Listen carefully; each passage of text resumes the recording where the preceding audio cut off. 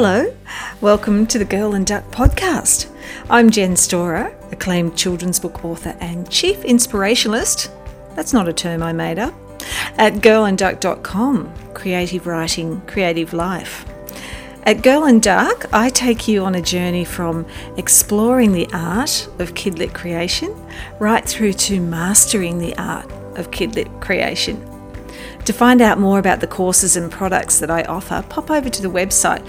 You're bound to find inspiration and support and something to absolutely love over there.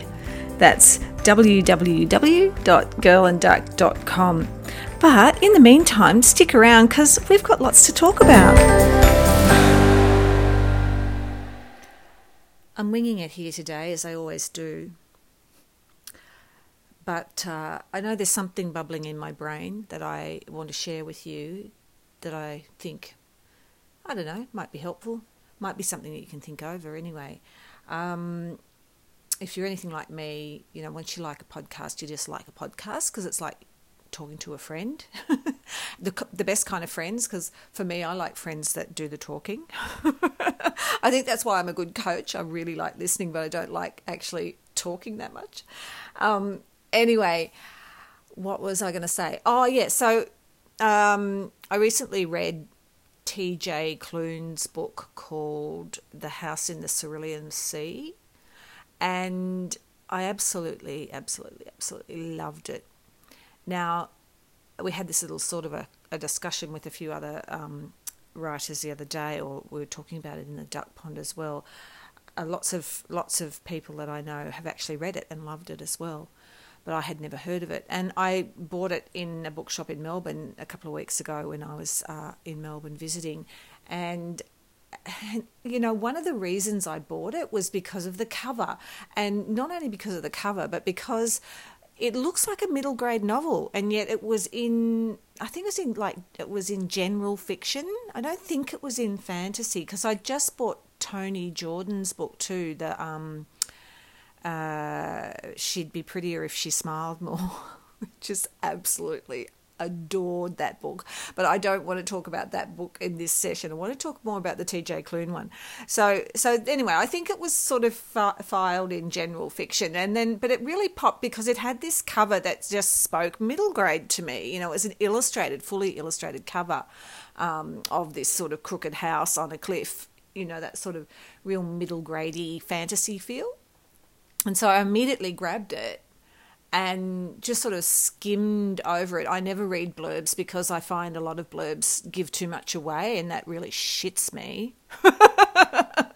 You know, I don't want to be told everything what the story's about. And often a blurb will put me off a book because the blurb will be so badly written that, you know, you kind of think, well, that sounds like a crappy story. So it can really not, sometimes blurbs don't do stories justice. And, you know, a lot of times a blurb will pull out the main things, and the main points about a story are usually pretty pedestrian. Like most stories are built around a fairly pedestrian sort of plot. It's how you tell the story, and it's the characters, you know, and the language that makes the story so enchanting. It's not the plot, and it's not the blurb. So anyway, so my thing is always the cover, the name of the book might be just a little tiny, like, you know, on the front of Klune's book it said something about sometimes it's worth following your dreams or something, which is, you know, a theme that I always love to read about. I love reading about people taking risks, you know, no, not climbing Mount Everest, but taking risks in terms of following their heart, following their dreams, real life or fantasy. I just really dig that theme. And so that's another thing that will speak to me on a book, but also quotes on the cover and who said what about the book. I'll always sort of skim that. So I think there might have been a couple of good quotes on the Klune cover. I'm not so sure about that. Maybe on the back there was. Anyway, whatever. I really like the look of this book. I knew it was fantasy, and that was about all. And I liked the cover, and so I bought it. And then got home and read it and absolutely adored it. It felt like a middle grade novel to me. And the reason why it's not a middle grade novel, the main reason why it's not a middle grade novel, is because it is also a romance between two adults. Okay, so but the romance theme is very, very gentle, and the main character is a 40-year-old man. All right, so it's not geared towards children, but of course it's all set around this sort of fantasy world and this orphanage that's got 6 children in it who are magical and dangerously so in some cases, because one little boy is actually the Antichrist. It's so funny and so tender and such a beautiful reflection on the way that we treat difference and diversity in our world. So it's very profound and astute in its observations, and the language is beautiful and the setting is very cozy, and you just want to keep returning to it, and you just keep wanting to be in that world, which is just what we aim for when we write middle grade.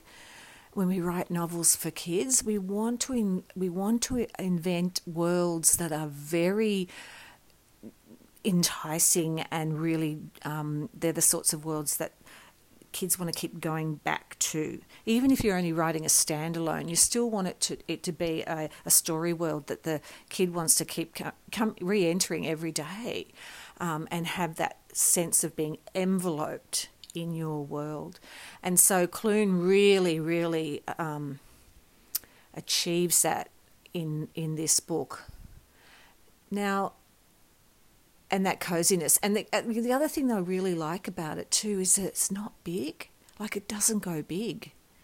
Like, when I first started reading it, I was thinking, oh, okay, where's this going to go? Like, like where he's going to go to this orphanage, there's going to be these 6 children in the magical children. It did not go Harry Potter at all. There was no World War III. There was no explosions, hardly. There was nothing like that. It was very, very, I can't say quiet, but it was just introspective and gentle and cozy and reassuring and thoughtful and thought-provoking. And so there wasn't anything grand that happened, except that it was grand in terms of human emotions and human capability for change, and acceptance and inclusivity. So the themes were grand, but the actual action wasn't grand, and I loved that. And I was reminded that when we're writing middle grade novels, you don't always have to have explosions and helicopters and spies on jet skis. Not that you probably do, but I'm just sort of saying it doesn't. It made me think that it's okay to go slow. However, of course, this was an adult novel, so it's not always okay to go too slow when you're writing for kids. Oh my goodness, there is such a fine line here, isn't there? But it's really affected me in the way that I'm writing the current book that I'm writing, that I've been writing for so long and rewriting, because it's made me slow down. I think about, well, what would TJ Clune do here? And I think he would slow down and he would explore the emotions and he would explore the conversation. He would let it play out. He wouldn't be pushing to get on to the next thing. Now, I think for me as a writer, having written, a lot of series, there's always been a push. Okay, there's always been a push feeling. I always feel like I'm being pushed when I'm writing, because I've got to get this thing done and I've got deadlines. And anybody out there who's listening who's written series with a contract will know that feeling, that that you can't really, you're not allowed to kind of spend too much time going too deep.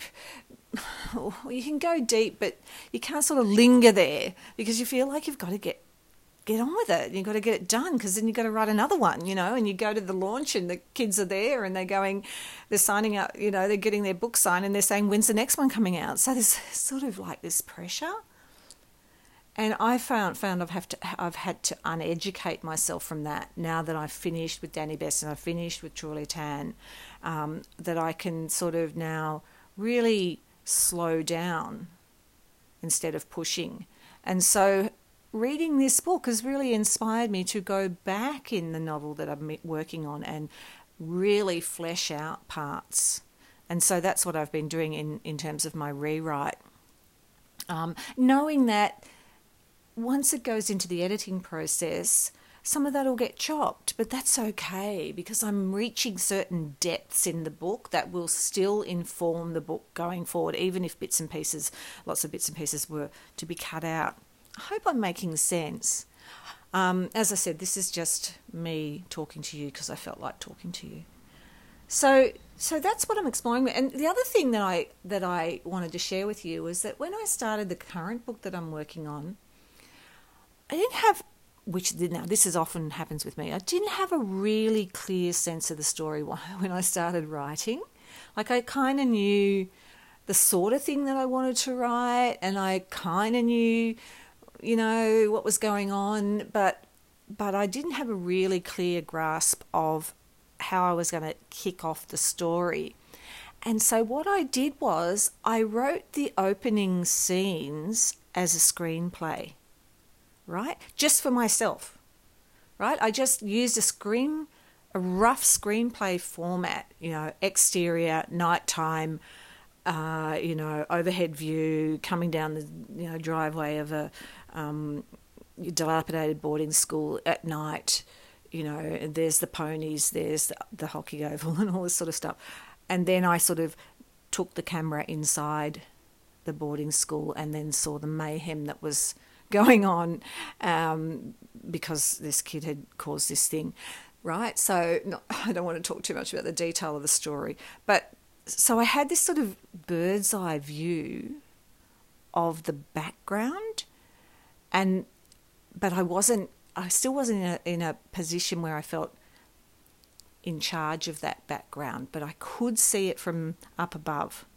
And then in doing that, I was able to find a bouncing off point where I could actually start the novel. And so I started the novel after all that stuff had happened. Right? And then because I was sort of secure in what had happened in the background. But now, 40,000 words in or 30, whatever I am into it, I'm like, I really understand that scene now. I really understand that scene from the start. And now I'm going back and I'm writing it. And so I'm actually as part of my rewrite, I am now writing that superficial scene that happened in the beginning. I've gone back and I've written it as part of the book. It's the opening scene. It's not just backstory. It's now in the story. Isn't it weird, though, that I suppose one of the things I want to say here is that there is no right or wrong way to write a story. And every book that you come to will present different problems. And as I'm always saying, a writer is a problem solver. That is so much our job. It is to solve problems because there's problems that need to be dealt with all the way along. And when we can look at them as problems to be solved, then perhaps, we don't get into so much of a state because it helps us to think of them as problems to be solved, and we're problem solvers, so let's solve it, rather than, oh my God, this is a big stuff up and I can't fix it, I'm not a good writer, and let me shelve this, I can't do it. All right, if we just sort of pull back all that drama and go, well, this is my job, I create worlds, and in doing that, I'm going to create some problems for myself that have to be solved. Simple. It's a grade 3 problem and I'm a grade 5 problem solver, something like that, just to help us keep going, and also to understand that every book is different and the way that you tackle it is different. And the other thing that I really want to say too is to listen to that little voice. There's a little voice, and I may have even talked about this in another podcast, but there is a little voice that will accompany you while you're writing, and it is often to our detriment that we ignore that little voice. The little voice that says, oh, I don't think that's very good. or I think you should have slowed down there, or I think you kind of could have gone deeper, or are you really happy with the name of that character? It could be something as small as that. And then this other voice, the sort of the ego, or the hurrying, creative, or the one who's trying to get a contract or whatever, goes, oh no, it'll be fine. I'll just keep moving. But often, that's the time when we hear the little voice. That's the time that we need to take note, slow down, and allow the little voice to lead us, because the little voice is our intuition, and our intuition absolutely understands the story way better than our ego. But it can be a really hard place to get to allow that little voice its full reign. And again, the little voice was saying to me, there's something not right with the opening of this book. It's too slow, or it's too removed, or it's blah, blah, blah, blah, blah. Little voice was telling me this. Jen was ignoring it. I had someone read the book and they said, I really want to know what happened at the start. All right. And I'm like, I should have listened to the little voice. I went back and I'm so much happier with the story now. I'm so much happier because I've added this new chapter to the start, and it's so much more compelling, and it's so much more in the moment. And I don't know, it's just more exciting, I guess. It's more interesting, bottom line. So that's my rambles for today. Take what you can from it, leave the rest.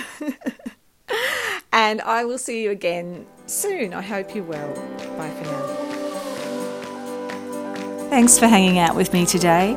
If you want more ducky goodness, pop over to the website www.girlandduck.com, or you can find me on Instagram at Jen E. Storer, JENESTORER. Bye for now.